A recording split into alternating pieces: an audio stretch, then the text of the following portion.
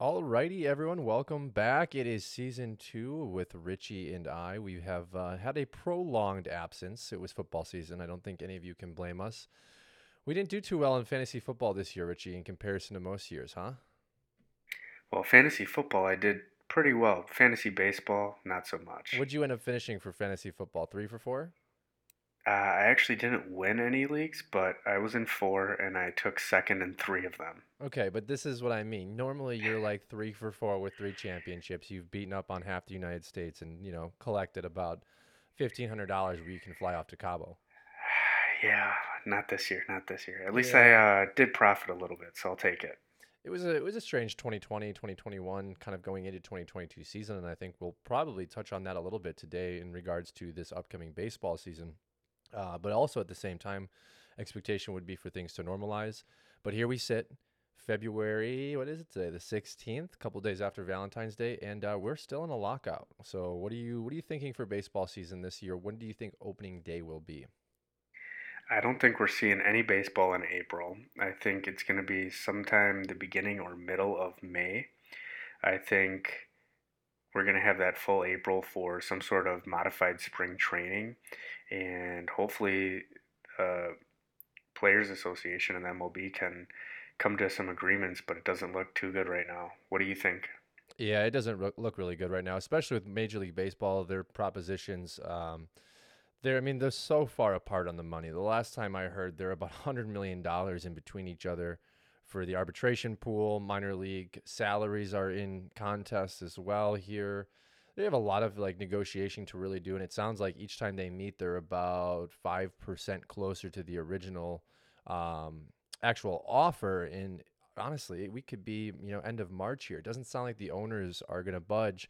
It's going to be hard for some of these players. After a shortened season of 2020, they lost a lot of their salary and their paychecks that year. I think the owners are thinking to themselves, we're in a power position here. We can sit tight and hold our stance. These players who have already lost 75% of their income, they cannot. So it'll be interesting to see what side folds first. But definitely agree with you. I think if not all of April will be lost, I think at least most of April. I think we could see, April 21st, 22nd, whatever that final Monday is, maybe the start of the season, which for a lot of the players that we're going to talk about today might actually be a benefit, right? How many guys have issues in the cold weather? Luis Castillo being one of those guys last year that had his agent come out and talk about how, he doesn't perform well in cold weather and blah, blah, blah, blah, blah. So it could be a kind of a shortened season, but maybe a better performance for some of our guys. But we're going to kick it off today. Richie and I have three great segments for you. We are going to do a little recapping of the 2021 season, kind of give you a breakdown of some of the players that really over surprised our expectations, and then we're going to talk about some underperformers. But first, Richie, we had a very fun Final Four in our most predominant emotionally attached league. What ended up happening in our dynasty league? Yeah, so the final four was you and me, one of our buddies, Jackson and Reed.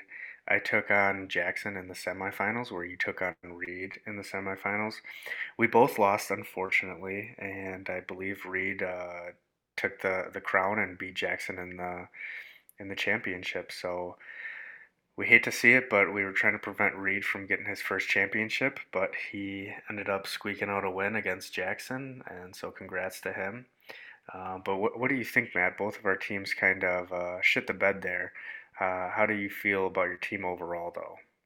Yeah, I mean it was hard, and this is something that I think we can talk about when we get to pitching rankings today, which we will later on. But I built my team on pitching, and my pitchers had pitched, a predominant amount of innings last year. Garrett Cole, Valdez had been out for a while, so when he was coming back, he wasn't really stretched out.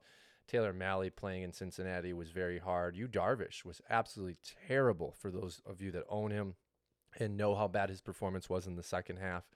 Chris Sale was out there playing pretty well for me, but not getting extended innings, really hurting that production in a points league because I was just hoping for quality starts and wins. Wasn't able to get both really at all throughout the second half of last season.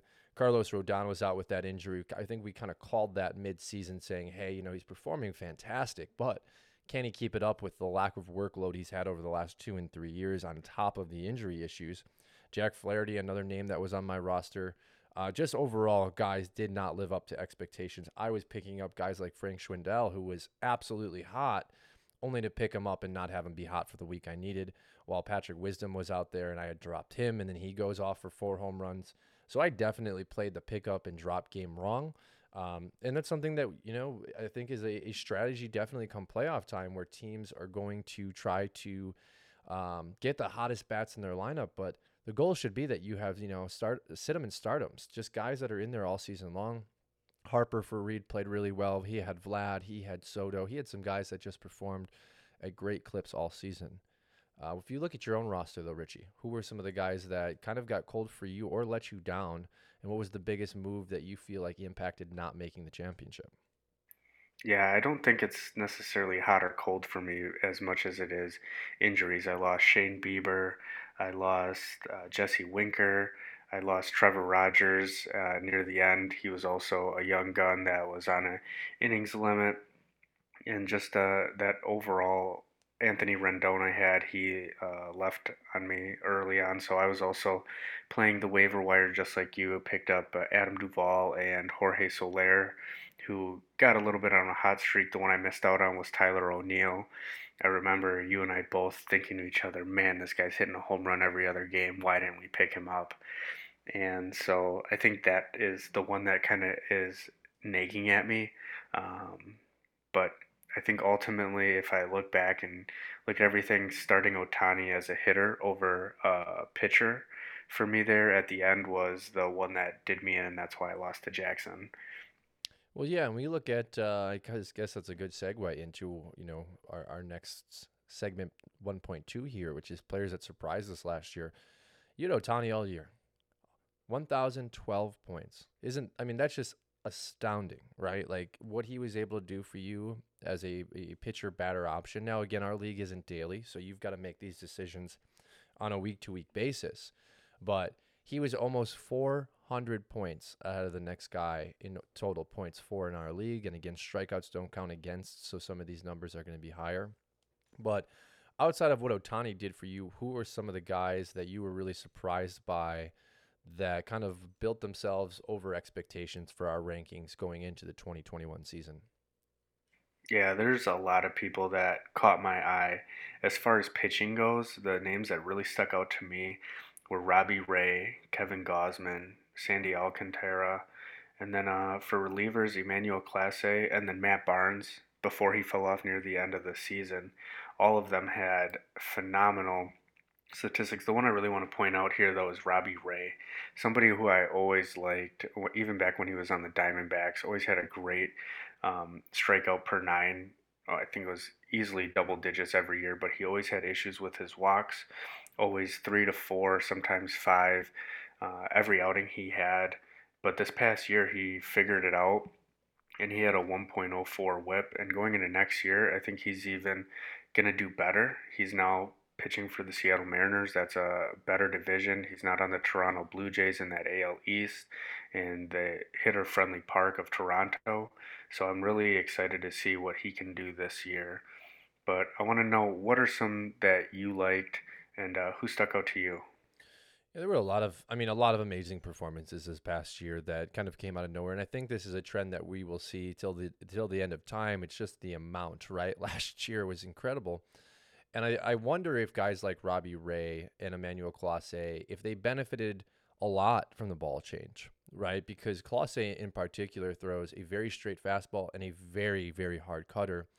You go from a very juice ball, quote unquote, right, to more of a traditional baseball. Those pitches are a lot harder to hit 410, 420 feet.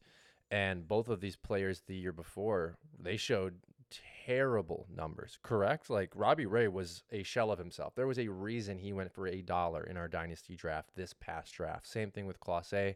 Had a lot of issues with walks and was hit hard. So I'm thinking they probably benefited from this new ball.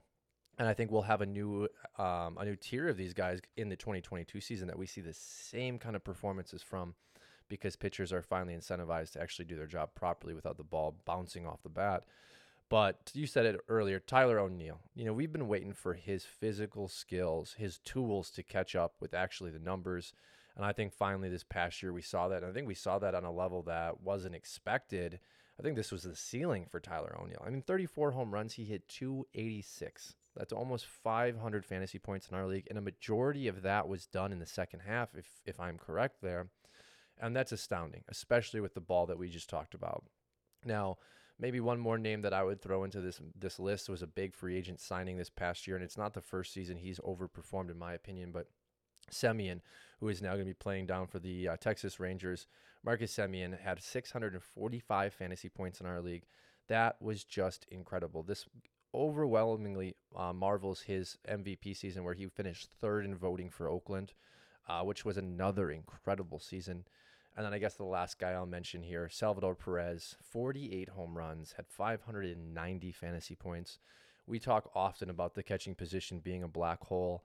And when we get to our prospects here in a little bit, I think that will change a little bit in the years to come. But to put up 48 home runs and 590 points, while also I think he played over 140 games, they're just incredible for me. And that goes to show Jackson was in the championship. His staple, his big horse was Salvador Perez. And when he needed it the most, Salvi was homering 4 or 5 times a week. I know you know it well. You had a 2-week matchup against him. Definitely the MVP from a fantasy perspective, in my opinion, outside of Ohtani. Absolutely, I did not like going up against Salvador Perez, but Marcus Semien with 45 home runs too. I don't think he comes close to that this next season in Texas Rangers. That ballpark's a little more pitcher friendly, and he's not going to have as great as batters around him in the lineup. But let's move on to some underperformers. Matt, give me a couple or a few that you thought really underperformed your expectations this year. Yeah, I mean, I think the first that come to mind is Cody Bellinger, Christian Yelich. We've seen some issues from both of them, dating back to 2019 when they were both absolutely out of this world. I'm not ready to write him off. I think guys can go through bad stretches. I think the most notable, a guy that overperformed last year, Joey Votto. It's been 3 years since Joey Votto's been, a good player. All of a sudden, Joey Votto finds his form last year. Another name to holler out there is Paul Goldschmidt, right? These guys can have a couple down years, and these guys, Goldschmidt and Votto, are much older than Yelich and Bellinger. So I think definitely down years, you did not get your return on investment based on where you drafted these guys, but I think this is the year you can actually draft them around 7, 8, 9, possibly 10 if guys are not feeling comfortable with them and actually get a good return on your investment. The other name I want to talk about is Frankie Lindor. Kind of the same bag of tricks there. Had issues in New York, had a very, very good second half, if not final month of the season. So Lindor showed some promise. He did sign the contract. Maybe he was just adjusting to the pressure of New York. Did come in at 3.1 fantasy points per game in our league, which is not something you want to see, especially from a guy that's going in the top 5 rounds. And then finally, the last guy I want to mention is Jorge Soler. This is a guy that you draft for power. If you're in roto leagues, you're giving up batting average, you're giving up OBP, you're getting power. Soler had 27 home runs last year. Wasn't bad. Definitely wasn't the 40-some he had in Kansas City a few years ago. And then had an absolute monster postseason. One of the reasons the Braves are champions is because of Soler. So definitely didn't give you regular season push, but it's an interesting classification this year. If you're in a 5-outfielder league, Soler's definitely a guy at the end of drafts that you should probably grab with the expectation that he'll have a bounce-back season, probably end more of 33 to 37 home runs. But 27 was not what drafters were looking for last year. Yeah, the one that I really want to hone in is Anthony Rendon. When he was healthy, he underperformed, especially on my team. That was one guy I was really hoping to hit and do well for me.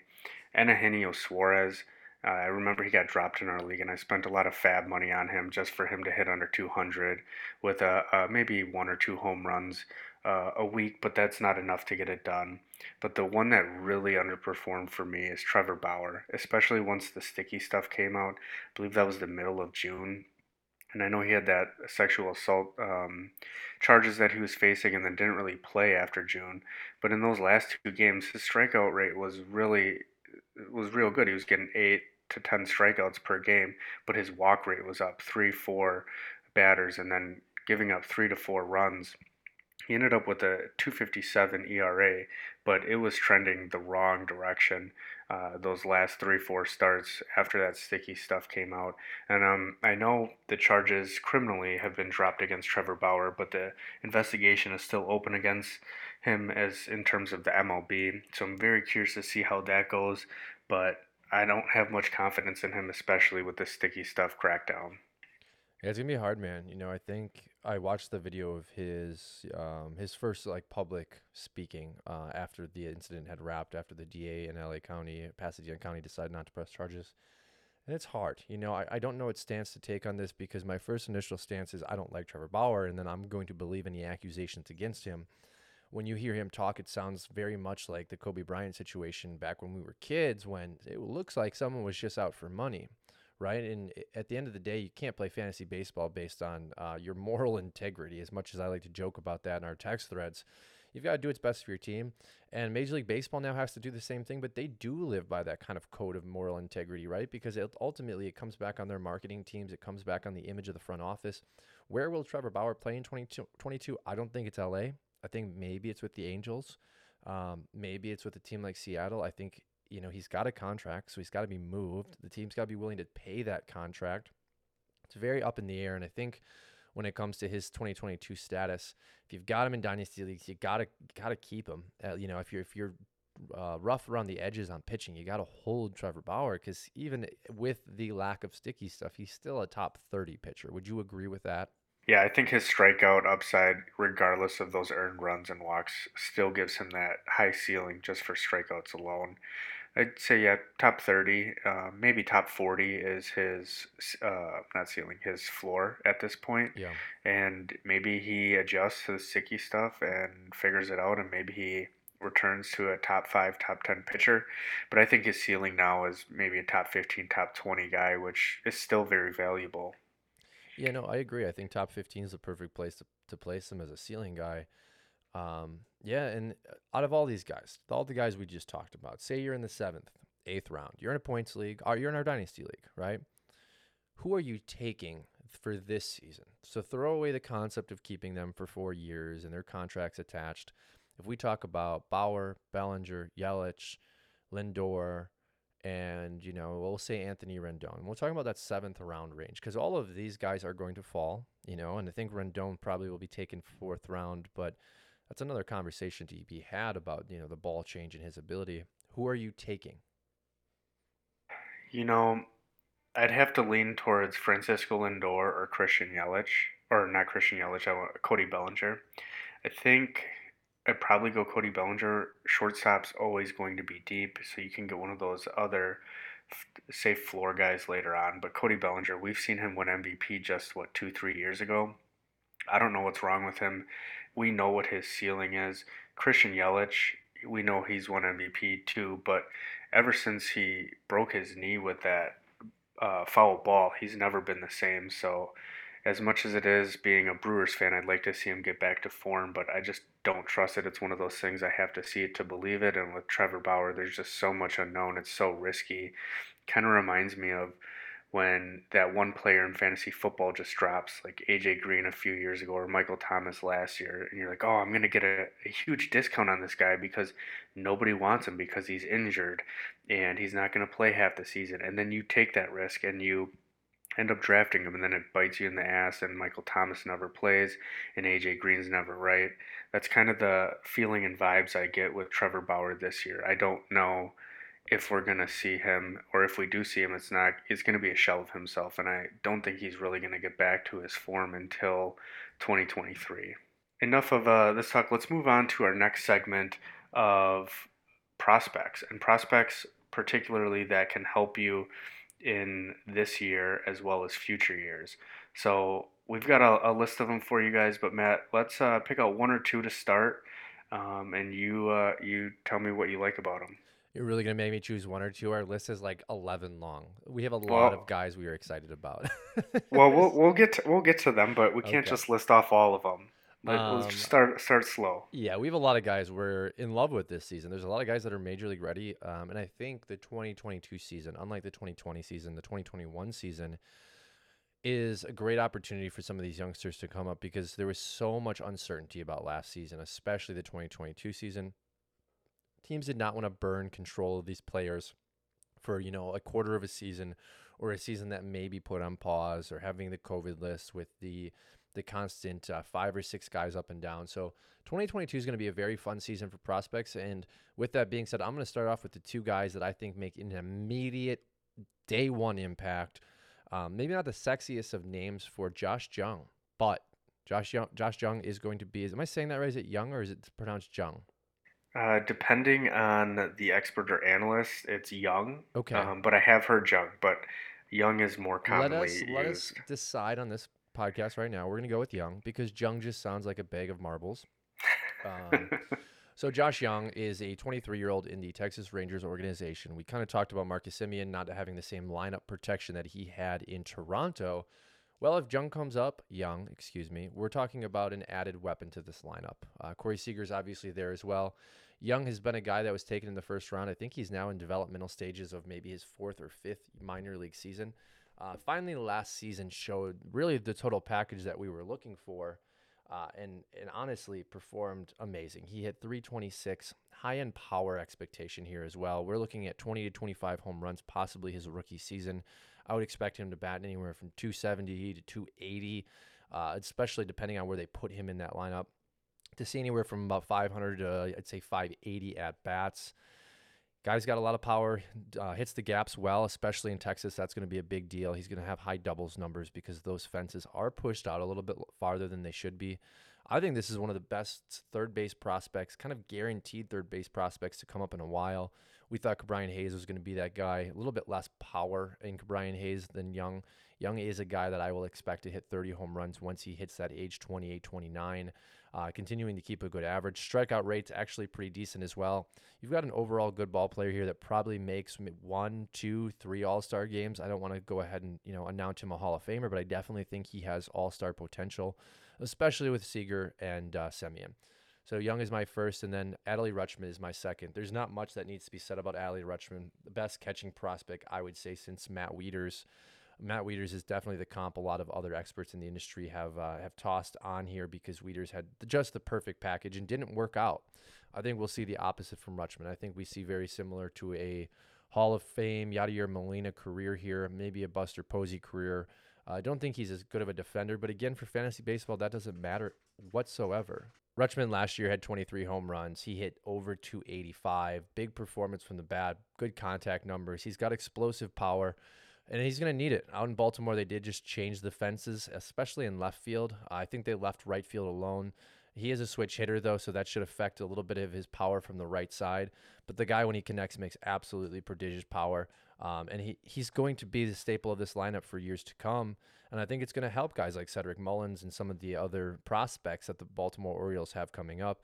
I expect to see Rutschman and Young opening day this season. Yeah, I like Josh Young a lot here. I don't know if he's going to be as big of a power guy as we think he's going to be. I predict him maybe to get 15 to 20 home runs, but I do like his average potential. I think he at least hits 280. I think he's going to be a little slow out of the gate right away. Like you said, he's got a decent strikeout rate, roughly around 25% in Double A and Triple A last year. So that's good. It'll be nice to see if he can translate that to the majors. I'd like to see him walk a little bit more. But as far as third base prospects goes, he's the best you're going to get. Brian Hayes, like you said, he was more known for his average and hit tool and not so much his power. And we kind of saw that. I know he dealt with a wrist injury, but Adley Rutschman, I mean, you hit it right on the head. I mean, a surefire prospect. Let's move on.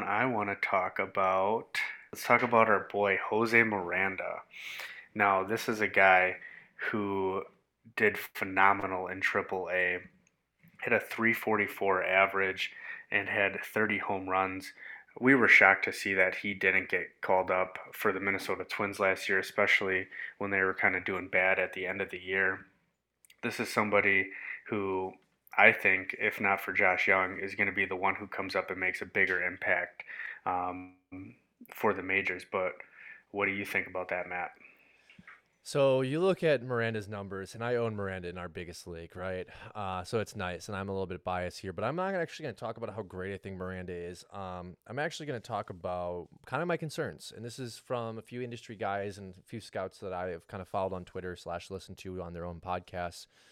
Miranda's love doesn't go as far as his numbers show. The concern is his bat speed. A lot of raw power, a lot of power just from the simple forearm flick, from his overall mechanics of his bat path. And in AAA and in AA, that works, right? You're facing pitchers that may not be throwing as hard, may not be locating as well. When you get to the major leagues, you really need to have that bat speed to continuously have power into your prime and then, trailing out of your prime. So when you're talking about a 572 slug in the minor leagues between AA and AAA, you think as an analyst, oh my God, you got to have this guy. But I'm a little bit concerned about the bat speed. I want to see what happens on opening day. I think when you look at his numbers, there's absolutely no question he should be on the Minnesota Twins right away. I know Donaldson's playing at third and he's kind of blocked, but with the DH not having Nelson Cruz there, you have numbers like this from a guy that is 23 years old. You bring him up, you see what you have. Maybe you have a star, maybe you have a guy that's not as good, and you trade him out before his flame, dwindles out. But just the numbers, they jump off the page. Just to give a little bit of perspective here, he is still not listed on MajorLeague.com's top 100. That in itself is just gross misconduct, in my opinion, because, again, you look at the numbers. But overall, I do like the profile. Concerned with the bat speed, but we have seen guys in the major league succeed that don't have the most ridiculous bat speed and generating the most power from that speed by just simply being good baseball players. And I think that's what Jose Miranda is. He's a good baseball player that could eventually become an all-star, maybe one or two all-star games, if he can find a way to use his approach from the minors in the majors. And getting 344 in AA and AAA, that's definitely going to work with his profile. Now, he's definitely not going to hit that in the majors, and maybe he hits 275, 300. Maybe he struggles against some of the greater pitchers, but he is in the AL Central, so he's going to be playing against some people that he's played against in the AA and AAA that just came up. Some of the Kansas City Royals and players like Jackson Kowar, Daniel Lynch. He's going to see those guys who just came up and are going to be fresh. The next guy I want to talk about is Julio Rodriguez, outfielder for the Seattle Mariners.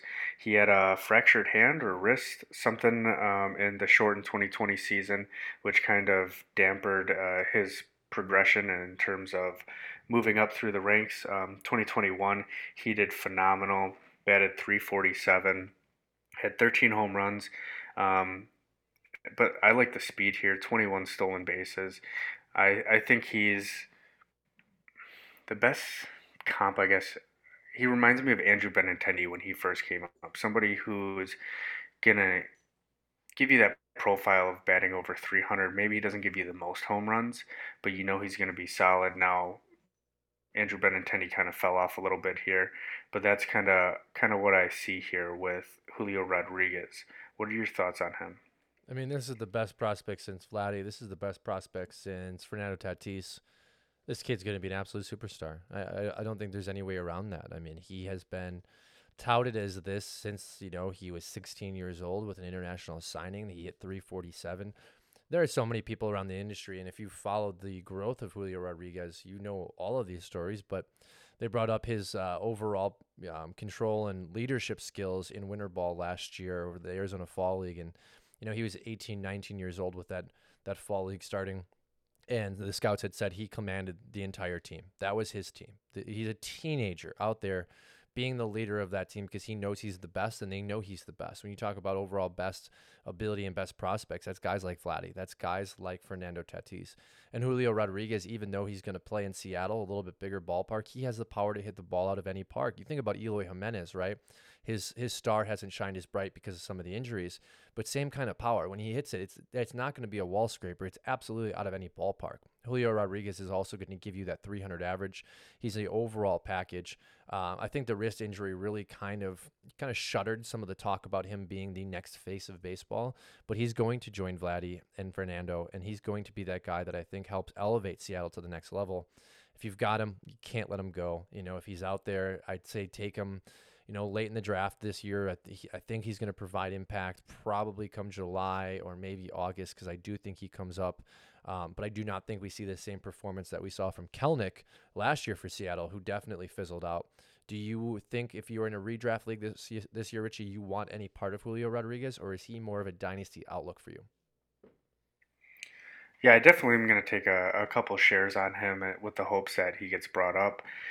It's just a matter of will the Mariners bring him up this year? You know, we still have yet to see what happens with the lockout and what they do about bringing prospects up. Do they wait for they change the Super Two date? Is there going to be this whole wait a month and a half before they bring prospects up? That's something that very well could change, but I definitely would take a last second flyer with one of my last five picks on Julio Rodriguez if he's not going any higher than that. I definitely somebody I'd at least want to get one share of in my leagues. Yeah, absolutely. I've got two more guys before I finish out with my favorite players. And I'm just going to talk about them real quick. Nolan Gorman for St. Louis, and then we have Tristan Casas for Baltimore. Two guys you and I have been kind of fans of for the last, I'd say, 2 years. Nolan Gorman coming out of the draft, he had 80 grade power, very Joey Gallo-esque, had huge strikeout issues in the minor leagues, couldn't make proper contact. Last season, switches over to AAA, actually lowers that strikeout rate significantly. Not sure I'm buying it yet, but his path is blocked in St. Louis with Nolan Arenado at third. So the expectation is that he will be actually playing second base, filling in there and kind of altering his career path. You're talking about a second baseman that could pull Brandon Lau numbers here. I'm all about it. I don't care about the strikeouts. I was not a big believer at third base with his strikeouts, but you talk about a second baseman that can hit you possibly 40 home runs in his prime. Absolutely love what Nolan Gorman can do. I am going to keep an eye on those numbers, especially the strikeout swing and miss rate this season, overall barrel rate, and his launch angle. But what Nolan Gorman was able to do last season was great. And then Tristan Casas, you're talking about the next Boston Red Sox first baseman. Definitely didn't live up to potential until this past season, came back from Team USA and showed a lot of confidence. And I think it shows in the numbers. And I think this coming season, Dahlbeck's in trouble there in Boston because Casas is a much better talent and he hits the ball with contact at a much higher rate. What do you think about these two guys?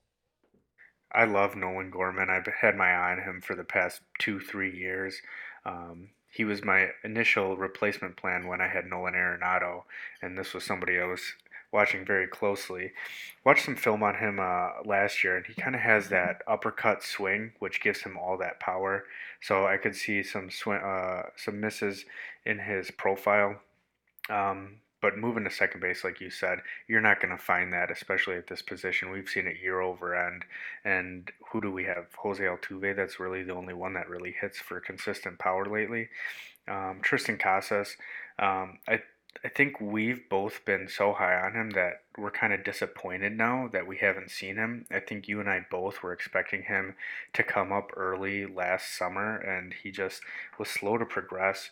Bobby Dahlbeck's was super hot at the end of the year last year, which is going to prevent Casas from coming up. I don't think we see him until the middle of summer, if not maybe August or September. I think the Red Sox have no reason to rush him right now, especially in the 9 games he played at AAA. He only had a 242 batting average. Now I know that's a small sample size, but he's still got a little developing to do, and I think and I hope he does that progression this year. But very excited for him, but I don't think he's going to give you an immediate impact right away.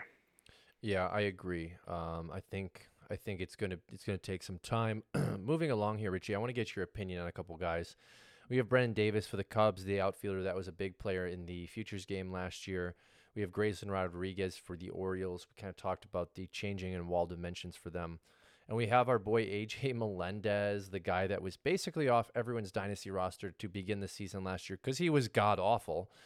These are three big names, three big climbers. What are your thoughts on Rodriguez, on Melendez, and who was the last guy I mentioned? Davis. Because I hate the Cubs. I just block them out. Yeah, I like Brennan Davis. You know, he started the year out at high A and moved all the way to triple A. By the end of the year, he did great in the Futures game this year, which kind of put him on the radar for some people. I know in our Dynasty League, the hometown Cubs fans snatched him up right after that. He's got a lot of power potential. I do worry about his average. Um, but we'll see. I don't know if the Cubs necessarily will bring him up just because they are in a rebuild. So if they can control him one extra year, I don't see why they would bring him up, especially if they're struggling right now. He only played 15 games in AAA, so doesn't hurt to put a full year in for him there. Grayson Rodriguez, I think he's going to be phenomenal. I don't necessarily think the Orioles will bring him up this year just because they're the Orioles and they take their sweet time with their prospects. But then again, he's been progressing with Adley Rutschman every step of the way. So I very well could see them both moving up at the exact same time. So if Adley Rutschman is up at the beginning of the season, maybe Grayson Rodriguez is too. I think it's one or the other. I think you're either going to see him starting right away or you don't see him until the middle of summer. And then who was the last person you mentioned? I Our forgot. boy AJ Melendez, or MJ, MJ MJ Melendez. Melendez. Yeah, I don't have his profile up right now, but I do know that he led the majors in home runs with over 40. I don't know the exact number. Somebody who kind of burst onto the scene this year. But then again, it's the Kansas City Royals. It'll be interesting to see what they do, especially with Bobby Witt. Are they going to bring up these guys and let them play? But he does play catcher, and they have Salvador Perez, so they could play him at DH. But it'll be interesting to see. I know there was some talks that he might move over to first base, but they also have Nick Prado, so he's also doing well in the minors. So there's some nice, bright young stars blooming in the Kansas City Royals minor league system, and that'll be a fun team to watch in the coming years. Yeah, I mean, you talk about Salvia out there in Kansas City behind the dish, and then you talk about Melendez, who his overall slash line was 41 home runs in 123 games. That was 448 at bats. I mean, you're talking about this as a major league comp. That's 50 home runs. Now I know very different in approaches and pitching styles, but 41 home runs in comparison to the season he had before. I want to say again, without looking at his profile, he batted under 180 in 2022. I think his 2019 season was almost as bad. He completely flipped the switch. Melendez hit 288 last season. Now, again, in 448 at bats, he had 115 strikeouts, so it's a little bit higher. But when you're hitting 41 home runs with, 22 doubles, this guy's a freak in nature. And it's a testament to that organization and what they were able to do with just reworking his swing, reworking his confidence. And that's kind of why I hope to see them bring Melendez up this season. You go out there and have what is an MVP minor league season, and then if you go back to AAA and you falter a little bit, it kind of undoes some of that confidence he had. I say bring him up right away. Find a spot for him, right? If it's DH, if it's spelling Salvador Perez at the dish once in a while, just getting him in that lineup, getting him comfortable with the next level, so that progression and that development can continue. I love it. MJ Melendez, just not sure how much playing time he's going to get. And that's kind of the shame of some of these young guys. You hit it right on the head, Grayson Rodriguez. Barring injury, he's the next top tier, top 10 guaranteed prospects. I like Grayson Rodriguez even more than I liked Forrest Whitley a few years ago. If you were to put all of these guys in a little bit of a classification, Grayson would have been the guy that I would have chosen to hold on to in a dynasty league for his price point, his age, and his overall ability. And then Brendan Davis, I think Davis is a comp to our guys out in Anaheim. I think Jo Adell, Brendan Davis is probably a poor version of Jo Adell, and that scares me, right? Because Adell's upside is huge, but we're still waiting to see that actual production and that consistency. Brendan Davis is going to go through the same cycle with that. He's just not as good as Adell. So Cubs actually have a good prospect, but don't love him. Richie, the last couple of guys I want to talk about here, I'm going to list them off, and I'm going to let you start. We've got our boy Riley Green, very anticipated name that we wanted to talk about. We have Spencer Torkelson, and then C.J. Abrams for the Padres, who is still on the team, wasn't traded, did break his leg, is healthy now. What do you think of all three of these guys? Yeah, CJ Abrams, he's going to be a speed guy. He's pretty much a stolen base expert. I don't think you're going to get any power out of him, and depending on how he translates to the majors, I don't think we see him this year. He's hasn't been above Double A, and they have Fernando Tatis and Jake Cronenworth at second. So I don't see a path to playing time for him. So not so much interested in him, but Riley Green and Spencer Torkelson. especially for the Detroit Tigers. I see them both coming up together. If I'm being honest, maybe we see Riley Green beforehand. He really started blooming in the middle of the season last year. I know we had a few talks off the air about how great he's doing, and he's the next guy to get. And then Spencer Torkelson started the year really rough, had a bad batting average, and then he started to find his groove, hit home runs. It'll be nice to see him in the majors. I'm excited for both of them. Yeah, and I think I've made this comp before for Riley Green. If you can look at Brian Reynolds' absolute peak performance, I think that's what we see out of Green as his floor. A guy that's going to hit, 15, 20 home runs. He's going to hit 300. He's going to steal you 20 bags. He's going to get the counting stats. He's going to get the runs. He's going to get the RBIs because he's constantly making contact. I think your ceiling here is completely unknown because he's 20 years old. You don't know how his body's going to fill out. You don't know how that power is going to translate, especially in Detroit. We talk about a lot the issues that Nick Castellanos had with that right field wall and right center. Green is a left-handed hitter. He could run into the same problems, but if he fills into that body, you could see an ascension like Juan Soto here. We could be talking about Riley Green in the same stratosphere that we're talking about Julio Rodriguez. I don't think there's any question Julio Rodriguez becomes a top 10 player in the game. Riley Green has that ceiling. I just don't yet see the body, and I haven't seen the numbers really show me that. I mean, the numbers have been great. If you look at Riley Green's numbers, last year he hit 301. He had 24 home runs. Right there, the power is already starting to show. He slugged 534. I mean, the numbers are there, but I want to see it at a major league level. And he's going to have the lineup protection with Spencer to do that, right? Spencer Torkelson is probably the closest thing we've seen to Pete Alonso with a little bit more contact, maybe a little less power. May actually marvel some of those numbers as he has all-star seasons. But both players, I think, are on their way to being very good fantasy options. And then I kind of have a little bit of a disagreement with you on C.J. Abrams. I think he is going to be more than just a speed guy. I think he's going to hit anywhere from 8 to 15 home runs. I think he's going to hit 280 to 300. He's got the contact skills, and he's got the 80 grade speed. So if you think back to Billy Hamilton's big knock was not being able to actually make enough contact. You're looking at the opposite here with C.J. Abrams, a guy that's going to get on base all the time. And in that lineup, that's extremely dangerous for his counting stats. He's going to put up crazy runs. He hopefully will be able to put up a good amount of doubles. And, the power, if it comes, it comes. But again, he's probably not going to be playing shortstop. I think the best comp for C.J. Abrams is a younger version of Trey Turner. Less power. Turner's now hitting 30 home runs a year, which is crazy. If you think back to Turner, he was a 15 home run guy. I think Abrams is the next Trey Turner. That's a bold prediction, but it'll be interesting to see how that plays out. But let's move on. Let's talk a little bit about our starting pitching rankings. I know we just started our rankings.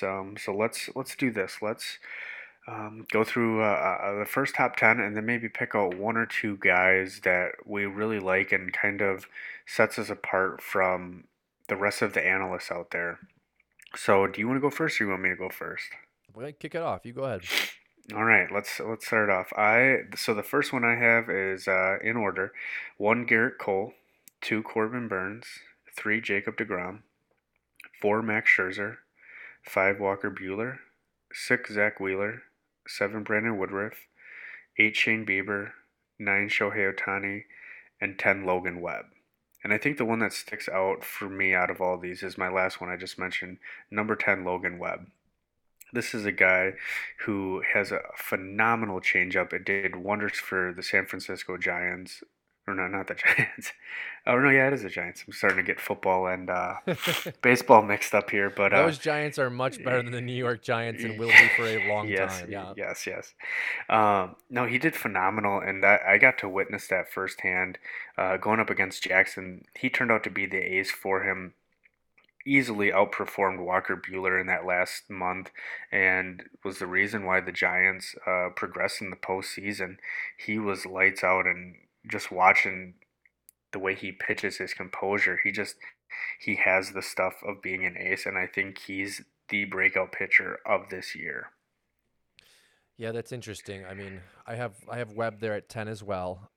We've obviously kind of cross looked over our rankings, and I'm more concerned, I guess, with Webb than I am optimistic about a breakout performance because we've seen a lot of guys with that changeup potential, right? That incredible changeup drastically change in the rankings from year to year. That is my concern with Logan Webb. Kind of the nullifying factor to that is that he's a San Francisco Giant. He plays in a ballpark that ultimately will always protect his ERA, and his control is going to protect his WHIP in that right. My 1 through 10 goes Garrett Cole, number one, Corbin Burnes, number two. Our first deviation, I actually have Max Scherzer coming in at number three. Those of you that listened to the podcast last year know how awfully wrong I was about Max Scherzer's 2021 campaign. I had projected falling out of, I think, the top 30. I was wrong.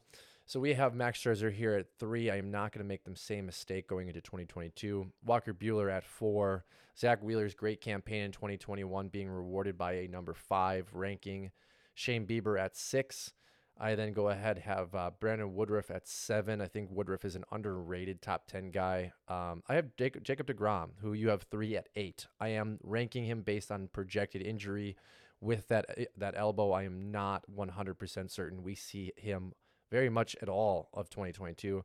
Shohei Ohtani at number 9 and Logan Webb at number 10. The only guy I want to hint on here is Shohei Ohtani. I think I'm going to move him in my rankings. We've kind of talked about this off the air. The idea of him only pitching once a week, unless you're in a roto league or a categories league, is really going to affect his points rankings. And I kind of try to do my rankings off points. Shohei Ohtani, I expect to have even a better 2022 pitching campaign, but when you're only getting one start out of him a week, it's going to be a little bit hard to be top 10.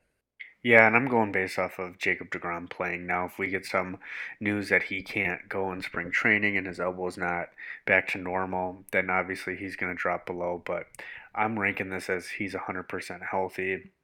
And even if he is back to normal, he easily can jump up to number one and surpass Garrett Cole and Corbin Burnes. I could also see Corbin or Garrett Cole dropping down to three or four, depending on how he performs. I know he had some up and down statistics with the sticky stuff, but it seemed like he started to figure it out there at the end. So I'm optimistic that he can continue that trend and figure it out. But let's move on to the next 11 through 20. So I'll go first. 11, I have Chris Sale. 12, Julio Urias. 13, Sandy Alcantara. 14, Aaron Nola. 15, Robbie Ray. 16, Jack Flaherty. 17, Charlie Morton. 18, Freddie Peralta. 19, Kevin Gausman. And number 20, Carlos Rodon. So before I get into any of these, I want you to list yours, and then we can kind of talk about some discrepancies, because I think this is where we kind of start deviating in our rankings a little bit more. It's funny. We're actually in this classification here. We're still very similar. I have 11 Chris Sale. I have 12 Julio Urias. 13 our boy Sandy Alcantara. 14 Aaron Nola. 15 Robbie Ray. 16 Jack Flaherty. 17 the ageless wonder who broke his leg, Charlie Morton. Freddie Peralta comes in at 18, Gausman at 19, and you'll like this because he is not even in your top 30 if I am correct. At 20, I have Lance Lynn. That is correct. I am not a Lance Lynn believer, and he's not even in my top 35. But surprisingly, you have Carlos Rodon, and you don't really believe in him. So I think my number 20 is the one that sticks out here. I believe what he did in 2022, and I think he just got a little gas, a little dead arm at the end, and I think he'll get through that. And wherever he signs, I think he'll do wonders, and I think he'll be similar, if not better, to what we saw last year. Yeah, I mean, I do have him. I do own him, and it's hard because my concern is that dead arm, is the fact that he ran out of juice last year.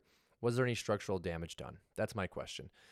He's not on a team, so we haven't heard anything. There haven't been free agent rumors because of the lockout, which means MRIs can't be done, physicals can't be done.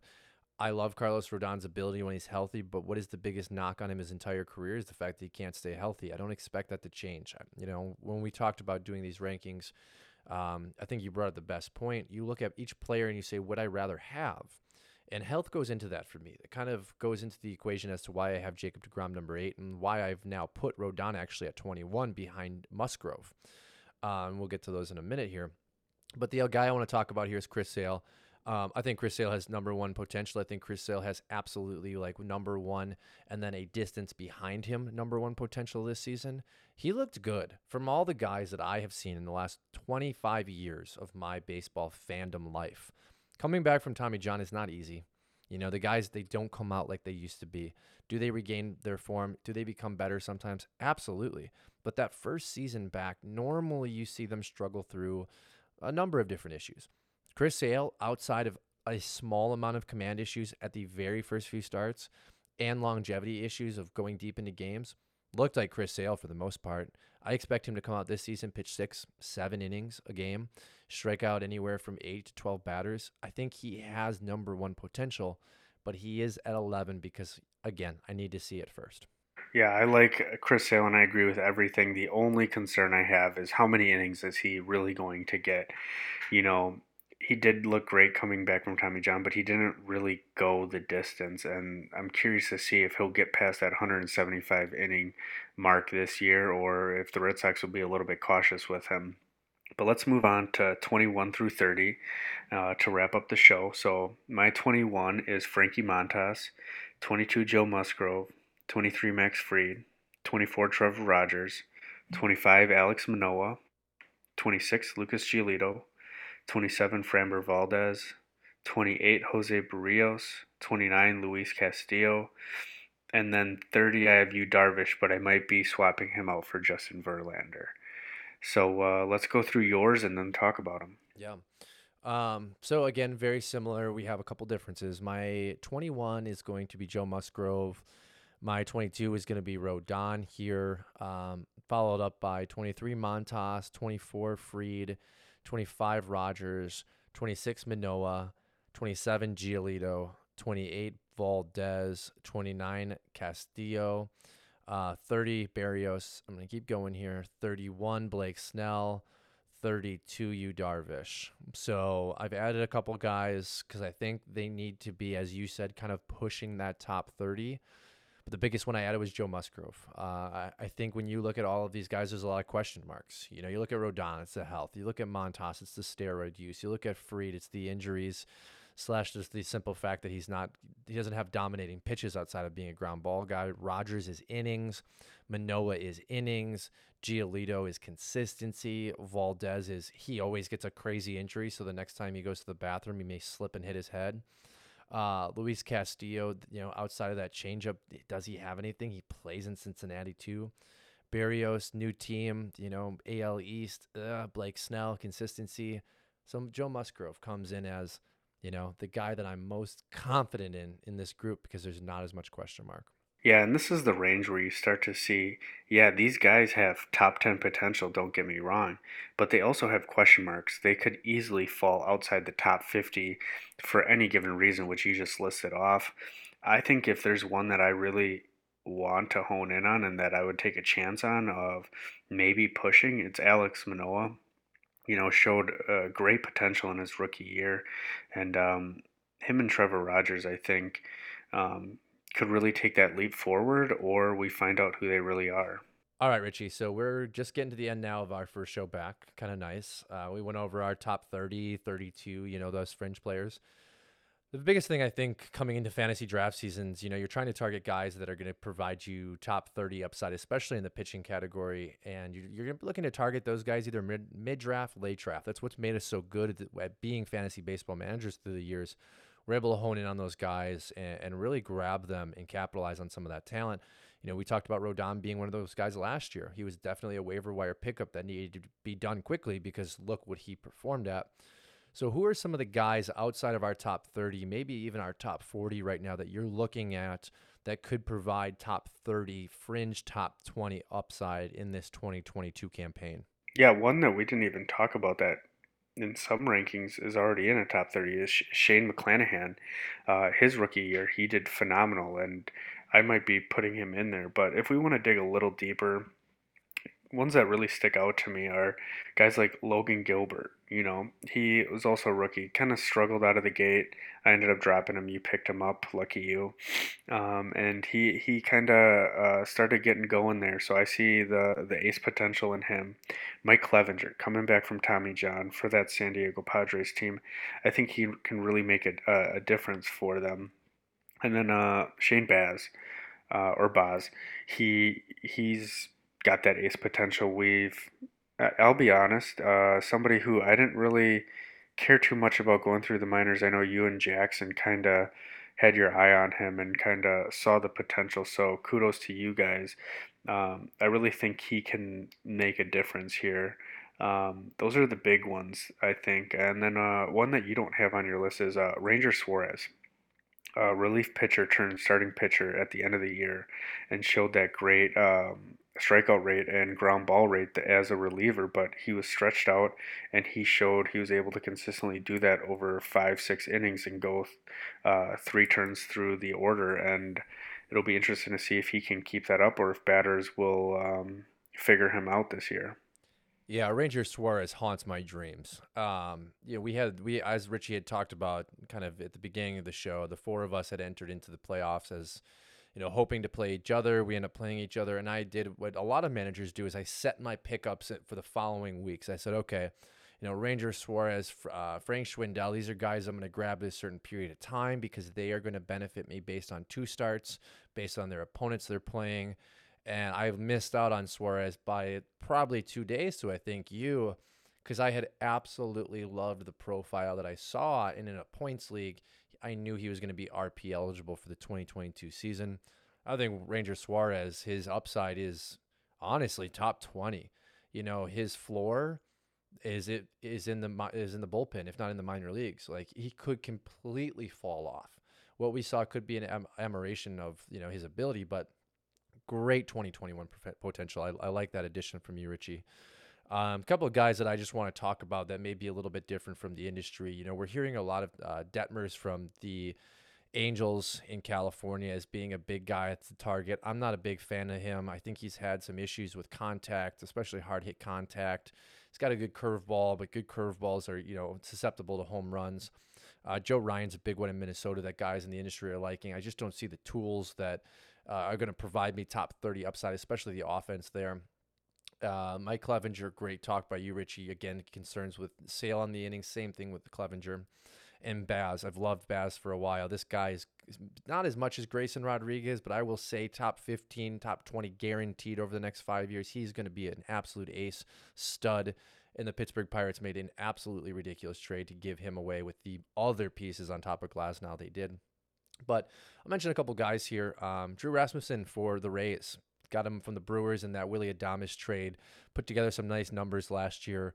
This guy is sneaky. He's got RP eligibility, so you're talking top 30. I don't know, but you're talking about having a useful guy from that relief pitcher role that is a starter. Again, innings is probably the issue because he was a reliever in Milwaukee, became a starter with the Rays. Tony Gonsolin's been a guy that we've been banging the drum about for a lot of time here on the podcast and together. Does he get the opportunity with the Dodgers finally with Bauer's, kind of status in question? Cal Quantrill for the Indians. How many big-time Indians players have become superstars from the pitching rotation over the last 15 years out of nowhere? And you think about Cliff Lee, CC Sabathia, Shane Bieber now, Corey Kluber. Can Cal Quantrill be that guy? Put together some nice numbers last year. If he can do that all the way through this season, you're talking about a top 30 starter. I think Cal is also RP eligible. Pablo Sandoval is a big industry guy. Wait and see. I didn't see enough from the numbers to really tell me that he's going to be the next Robbie Ray. That's what they're saying. If he's at the end of drafts and he's still there, maybe snag him for your bench because he might be a wild card. But the last one I want to talk about is Ian Anderson. Ian Anderson is outside my top 30. Ian Anderson has top 15 potential. He's got to stay healthy. He's got to develop those secondary pitches. He's got to locate his fastball. If Ian can do all of those things with a good Braves team, Ian Anderson could absolutely, with 200 innings, be a top 20 pitcher. I think he's probably a guy that I'm going to have to move around in my own rankings and maybe slide him into top 35. I've always loved Anderson. He doesn't necessarily have the same stuff as Shane Baz, but he's a very good pitcher. Yeah, I agree with most of what you said, Cal Quantrill. I know underlying metrics didn't really back up exactly what he did, so I think he's going to regress a little bit. But I do think he'll be a good player overall. Joe Ryan, I think he's going to have a great strikeout rate, but I think he needs to work on his control a little bit more. So it'll be interesting to see how he does there. But the rest, I pretty much agree with. I think Drew Rasmussen, he's got that 100 mile fastball, but kind of struggles with the secondary stuff. So I think long term, he's better off as a reliever or midterm reliever. So it'll just be interesting to see what happens with these guys. And maybe at the end of the year, we'll see if some of these guys hit or not. But I think that wraps up all the segments we have for you guys today. Is there anything else you want to tell the listeners before we take off? No, no, it's nice to be back. Look for us this season to kind of do a little more of a consistent recording. We hopefully will get all the way through the fantasy season. Hopefully, we have baseball soon. I think our next episode we'll dive into some more rankings. Prospects is pretty much done for us, so it's kind of setting up the 2022 fantasy season. Yeah, I can't wait. It'll be a lot of fun. All right, we'll see you guys next time. Take care, guys.